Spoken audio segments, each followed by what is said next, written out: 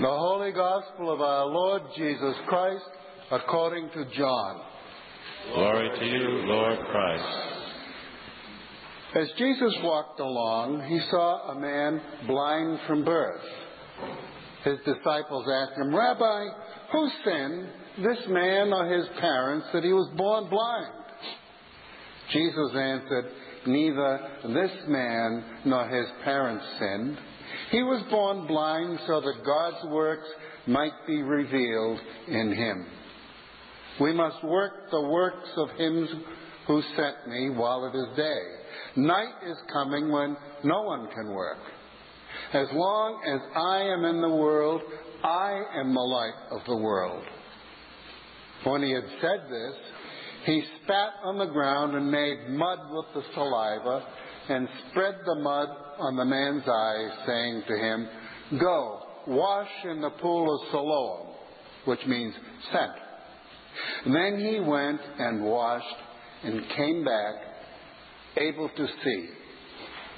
The neighbors and those who had seen him before as a beggar began to ask, "Is this not the man who used to sit and beg?" Some were saying, "It is he." Others were saying, "No, but it is someone like him." He kept saying, "I am the man." But they kept asking him, "Then how were your eyes opened?" He answered, "The man called Jesus made mud, spread it on my eyes, and said to me, 'Go to Siloam and wash.' When I went and washed and received my sight." They said to him, "Where is he?" He said, "I don't know." They brought to the Pharisees the man who had formerly been born blind. Now it was a Sabbath day when Jesus made the mud and opened his eyes. Then the Pharisees also began to ask him how he had received his sight. He said to them, "He put mud in my eyes, then I washed, and now I see." Some of the Pharisees said, "This man is not from God, for he does not observe the Sabbath." But others said, "How can a man who is a sinner perform such signs?" And they were divided. So they said again to the blind man, "What do you say about him? It was your eyes he opened." He said, "He's a prophet." The Jews did not believe that he had been blind and had received his sight until they called the parents of the man who had received his sight and asked them, "Is this your son who you say was born blind? How then does he now see?" His parents answered, "We know that this is our son and that he was born blind, but we don't know how it is that he now sees, nor do we know who opened his eyes. Ask him, he's of age. He will speak for himself." His parents said this because they were afraid of the Jews, for the Jews had already agreed that anyone who confessed Jesus to be the Messiah would be put out of the synagogue. Therefore his parents said, "He is of age, ask him." So for the second time they called the man who had been blind, and they said to him, "Give glory to God. We know that this man is a sinner." He answered, "I don't know whether he's a sinner. One thing I do know, that though I was blind, now I see." They said to him, "What did he do to you? How did he open your eyes?" He answered them, "I've told you already, and you would not listen. Why do you want to hear it again? Do you also want to become his disciples?" Then they reviled him, saying, "You are his disciple, but we are disciples of Moses. We know that God has spoken to Moses, but as for this man, we do not know where he comes from." The man answered, "Here is an astonishing thing. You do not know where he comes from, yet he opened my eyes. We know that God does not listen to sinners, but he does listen to one who worships him and obeys his will."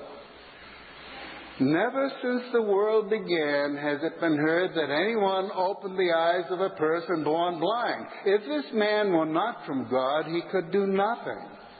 They answered him, "You were born entirely in sins, and are you trying to teach us?" And they drove him out. Jesus heard that they had driven him out, and when he found him, he said, "Do you believe in the Son of Man?" He answered, "And who is he, sir? Tell me, so that I may believe in him."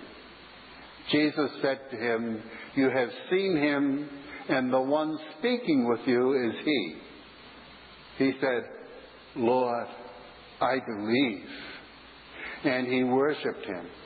Jesus said, "I came into this world for judgment, so that those who do not see may see, and those who do see may become blind." Some of the Pharisees near him heard this and said to him, "Surely we're not blind, are we?" Jesus said to them, "If you were blind, you would not have sin. But now that you say, 'We see,' your sin remains." The Gospel of the Lord. Praise to you, Lord Christ. In the name of the Father, and of the Son, and of the Holy Spirit. Amen. Amen. Please be seated. A delightful but long gospel reading. So that you don't have to immediately turn your attention to words, a lot more words. Let us sit in a moment and join me in this meditative way of focusing our hearts, our spirits, our minds on Jesus. I think you'll remember this. You might know it. And if you don't, it's very easy to learn. It's very repetitive. Jesus, remember me when you come into your kingdom. Jesus, remember me when you come into your kingdom. Jesus, remember me when you come into your kingdom. Jesus, remember me when you come into your kingdom. Jesus, remember me when you come into your kingdom. Jesus, remember me when you come into your kingdom. Jesus, remember me when you come into your kingdom. Jesus, remember me when you come into your kingdom. Good morning, church. It's great to be with you again after almost 5 years. Doesn't seem that long. But I know it's always marked by the anniversary of your rector. I came shortly before you called him, and he will be with you 5 years on April Fool's Day. He said that himself not long ago. Another fool for Christ. So it seems like a long time ago in some ways, not to you all. When I came, you were still in search. And you've been in my hearts and prayers. I know more about Trinity Concord in my episcopacy than perhaps a lot of congregations, because I'm so grateful to have had relationships with so many people from Trinity Church. Close relationships with your clergy, with Tony as he served on the council and in some other advisory capacities, with Nick as he has served in this deanery as well as in these parishes, with Judy before she retired, with Ivan at the seminary, with so many of the clergy who have come and gone from this place. You know, you do a darn good job at calling clergy to be among your midst, don't you? You really do. And you do a good job because, as I understand Trinity, a community of faith that has taken hold of the idea that spiritual formation, spiritual practices, prayer, healing prayer, study, whether it's EFM or other ways. We had about 50 or 60 people at the forum out there that study all those sort of things, build community, not just inform our mind, but really quicken our spirits, our wisdom. So it's no wonder you call wonderful leaders to be among you. Some of our diocese's greatest priests have served you and are serving you now. So we are thankful to you. But there are so many lay people in this congregation who have offered their time and their talent, and this is why I've come to know you, is through their lives and ministries. I won't name them because I'll leave somebody out, but already today I've bumped into so many people that I've had the honor and privilege of serving with on a variety of task groups or committees. And one of the first ones was the committee with Walter Burge. Where is he? There he is. With Walter Burge. Walter and I were appointed to be the first co-chairs of the committee to decide what to do about a diocesan camp. This was before Bishop Shaw became bishop. And Walter and I met with a group of people for a year or so, and we didn't accomplish an awful lot, did we, Walter? We had a good time. We had a good time. We like to think that we laid the foundation work for the committee that really did all the work. Bought the land, raised the money. But Walter and I certainly raised the question that we needed a camp, and the camp couldn't be Briarwood and Denton. So we didn't make a lot of friends on our committee, those who were friendly with Briarwood and Denton, but we laid the groundwork for future work. But beginning way back then, when I was a rector of Christ Church in Needham, and through this day, I'm so grateful of the ways in which our lives intersect, the ways in which congregations and the diocese become partners with each other in the mission that God calls us to do. Because without each other, we can't do as much, and we can't be as effective. And Trinity's always been one of those places has partnerships with the diocese and others, and we have certainly welcomed your leadership as well. So thank you. I bring you greetings from Tom and Gail and from the rest of the diocese who join me in giving thanks for your witness to the gospel in this place, for your leadership here, and your leadership in the diocese. Jesus, Remember Me was a cry from, I think many of you might remember, who gave that first cry, Jesus, remember me when you come into your kingdom. Who gave that cry? The thief on the cross. We'll hear that perhaps this Good Friday, this coming Good Friday. There's a man who was a thief, perhaps an insurrectionist, someone who was crucified under Roman law, who saw something in Jesus, who sensed something in the crowd, that this was truly God's sent, God's anointed Son.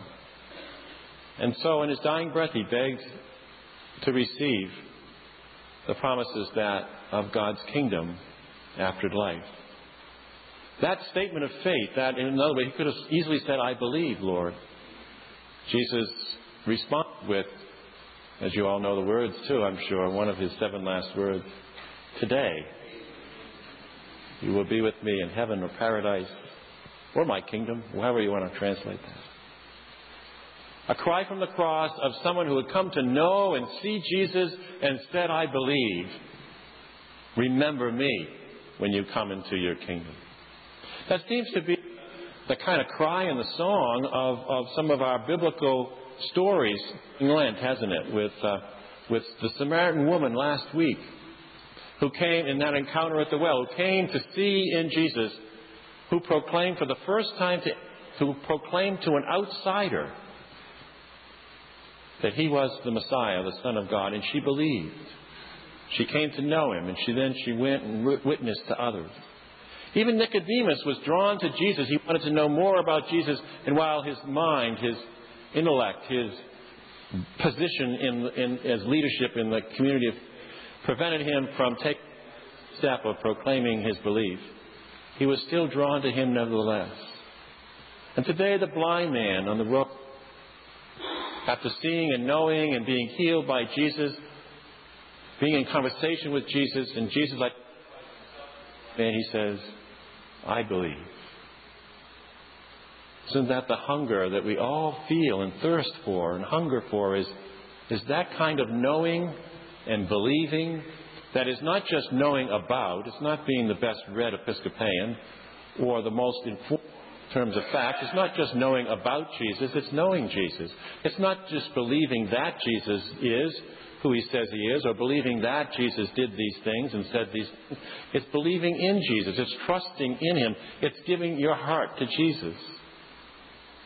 It's no wonder, remember me when you come into your kingdom, is not just a song we sing with words, as beautiful as the tune may be, but it's also something that wells up from within us as we seek to know and to understand Jesus, his love for us, and his call to us more and more in our lives. As I said before, the gospel is one of many words, and our minds wrap ourselves around what's happening and the deeper meanings of that. But I want to try something different with you this morning. I want you to imagine, not that you're a person who has come to know and believe in Jesus, a person of faith in this particular tradition, the Episcopal Church, but that you are really an outsider. You have no faith community. You have no particular religious beliefs. If you ever had them, they're long gone. Or maybe you're an outsider because you've sort of lost what you had once. Disappointment or disillusionment, or even felt like you didn't matter. But let's imagine for a minute, let's each of us imagine for a minute that we're an outsider. And let's place ourselves in this story. Usually when we do Bible studies and reflection, we might ask the question, what character in here do you identify with? Well, I don't want you to identify with anybody in here. Not the blind man, not the Pharisees, not the parents, not the bystanders, or the bystanders of faith, not the disciples, but see yourself in the crowd as an outsider. An outsider because you're not part of all this religious conversation that's going on. Imagine yourself there. So if you would trust for a minute, I just simply ask you to close your eyes while we reimagine ourselves in the scene, but not as one of the characters, but with those that are there and what we observe. But please know that you are observing all these things as an outsider. And you somehow have been on the road where Jesus has been walking with his disciples, and you hear the disciples say to Jesus, asking very curious questions for this man's suffering and blindness. Was his parents, or did he do something to be punished by God? And we thought it was curious if they would ask the question but have nothing to do with the man who was blind, who was suffering and begging. And then you notice that Jesus, without even answering the question, well, he does answer the question, but he says, it's not his parents and it's not him. He's now blind so that God's work can be revealed in him. You ponder these questions in your mind. So God doesn't punish us for our sins by giving us suffering and pain and illness. And then you see Jesus going over to the man who doesn't even call out to him, but he goes and he heals him, making mud and rubbing it on his eyes and sending him to wash in the pool of Siloam.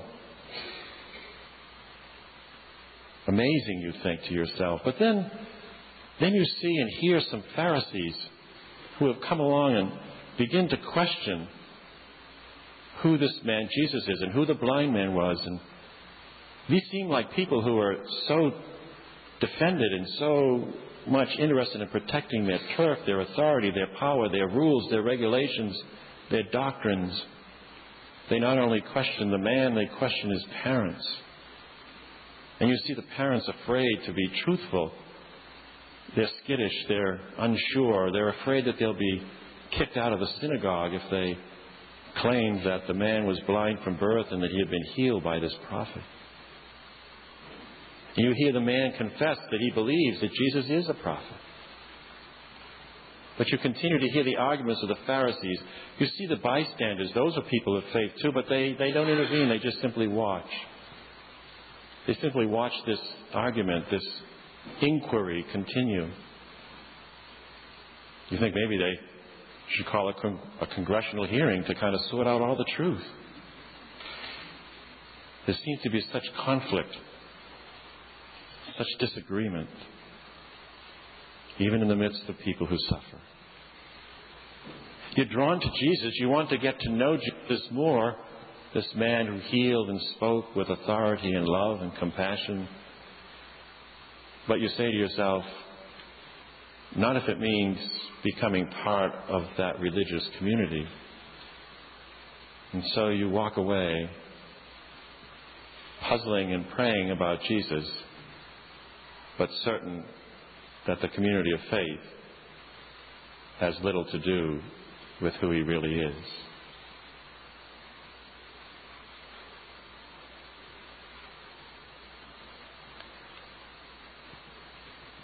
The Boston Globe put out a survey, the Pew Report, and it talked about religion in America. And those of you who read it might recall that mainline denominations have begun to decline and shrink. The Roman Catholic Church is shrunk by 1/3, and the reason we don't see that 1/3 decline is that many immigrants have replaced the 1/3 who have left. Some of us are here are former Roman Catholics, and we are part of that 1/3 perhaps, joining a different community of faith. Many have gone nowhere. The Episcopal Church, while I didn't say in that particular study, has declined in the last year over about 2%. And we know that since the 80s it has been in a decline. Our mainline traditions are, and some are worse. And people are leaving and not going anywhere, or leaving and joining another denomination. That 44% of the people seem to be moving from one denomination to another. There is the denomination we were born up in, denomination or faith, whether it's Judaism or Christianity or the Muslim faith. If we were born into it, we would be expected to stay in it, wouldn't we? And some of us have. But 44% of us have not. And so there's this kind of movement in and out, and there's a lot of movement out.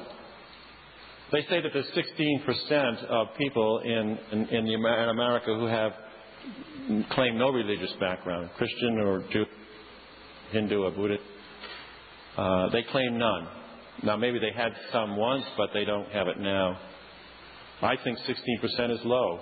I think if you poll your community, if you do a demographic study of Concord and surrounding communities, you'll find that percentage is at least into a little higher. There are people who may say they're Christian or Jewish or Muslim, but it's been so long since they've had any active involvement in their faith community that I think they would add to that 16% who would basically not be religious. And so this study can be seen by some as kind of alarming, and people frantically try to come up with new programs and new strategies and new ways of attracting and keeping people that they have. Imagine this person who was observing all that was going on the road with Jesus, his disciples, and the Pharisees, and he observed all these arguments going on, who is right and who is wrong, who is in and who is out, conversations about doctrine, raising questions about why, when all Jesus tried to do is not answer the question why, but ask the question, what now? In the midst of all our discussions and conversations about who's right and who's wrong in the Episcopal Church and the Anglican Communion, thanks be to God, there are a lot of people who don't have the answers to why, but they're asking the question, what now? They're answering the question with what now, with mission now. But unfortunately, in some congregations and in some parts of the Anglican Communion and in some parts of the Episcopal Church in the United States, the conversations are more focused not on what now or mission, but on who's right, who's in, who's wrong,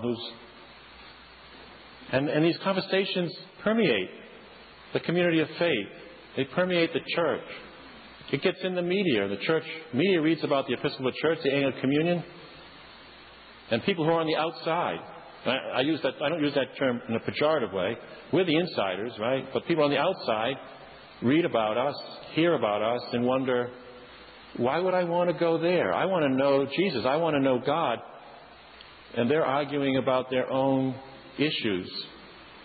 And they're arguing about doctrine and who's accepted and who's not accepted into the body of Christ. I can't pretend to answer why 16+% of the people have no religion or no faith or very little faith.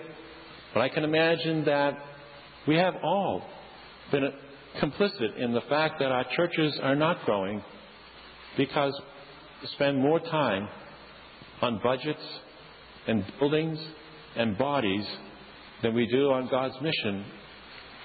We spend more time asking questions of why and doctrine than we do on asking the question, what now? And how can we be responsive to the needs of others? Trinity Church, as I said earlier, is a place that is steeped in and has a tradition of clarity around Christian formation, Christian practices.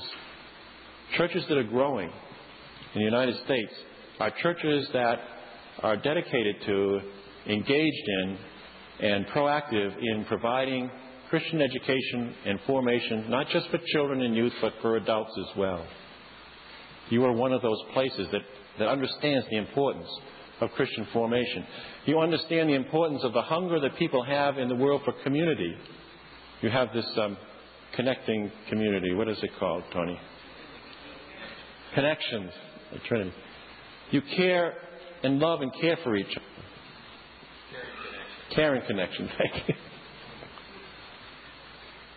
You understand and you know Jesus and you believe and you trust, and there are days when you have doubts, but you know it's okay to be here and be a person of doubt.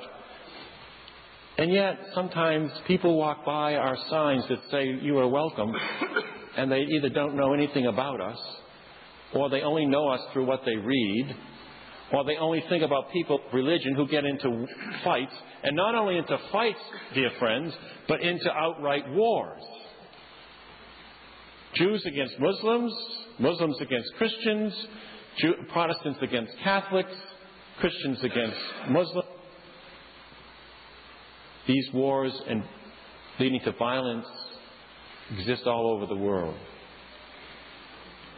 If you're an outsider to the religious community, you have to ask the same question you might have asked in your imaginations this morning. Why would I want to go there? I got plenty of issues of my own in life to deal with. But you know, people, we are like the Samaritan woman who discovered something about having our thirsts quenched in a community of faith that feeds and nourishes us with word, sacrament, and the care and love of others.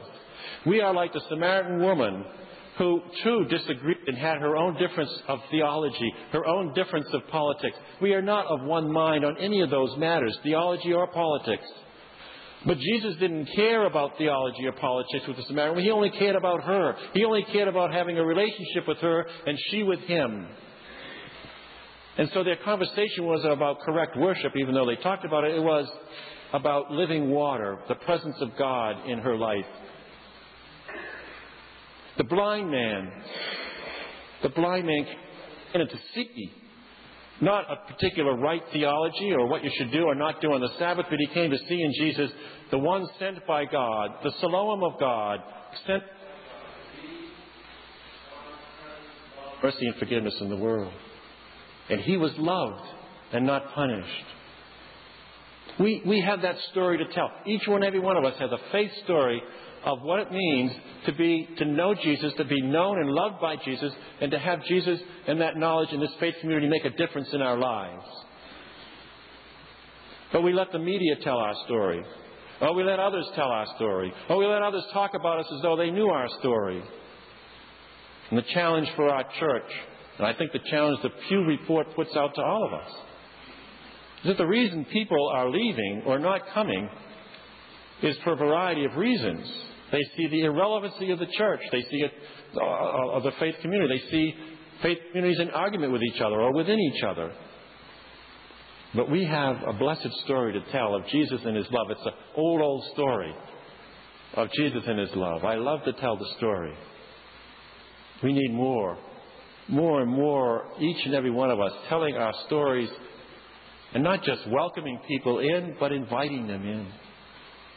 Feeding them on the road and not just being curious about them, but ministering to them, responding to their needs, asking what now, what can we do? In the forum this morning, we talked about Mississippi, Louisiana, Gulf Coast. What can we do? What have we been doing? Where is God in all of this? We didn't ask, did the people suffer there because they were being punished by God? We asked, what now? What can we do? And some people in your congregation are going to go to Mississippi, Louisiana. You're going to be asked to support them. Because you know Jesus. And you know Jesus responds to people who are suffering. And you know that is the way that we are one in Christ. Not because we have the same mind about everything, but we have the same mission. To serve and to seek and serve others. And you have a partner with the diocese. All your sisters and brothers in the deanery and the diocese throughout join you in seeing ways in which your reach, your mission, God, Jesus' call to you can be effected in this community and beyond. Tell your story. School, in the neighborhood, with new people, with people encounter, in the own way in which God has gifted you. Same way. But that Pew report is fairly accurate.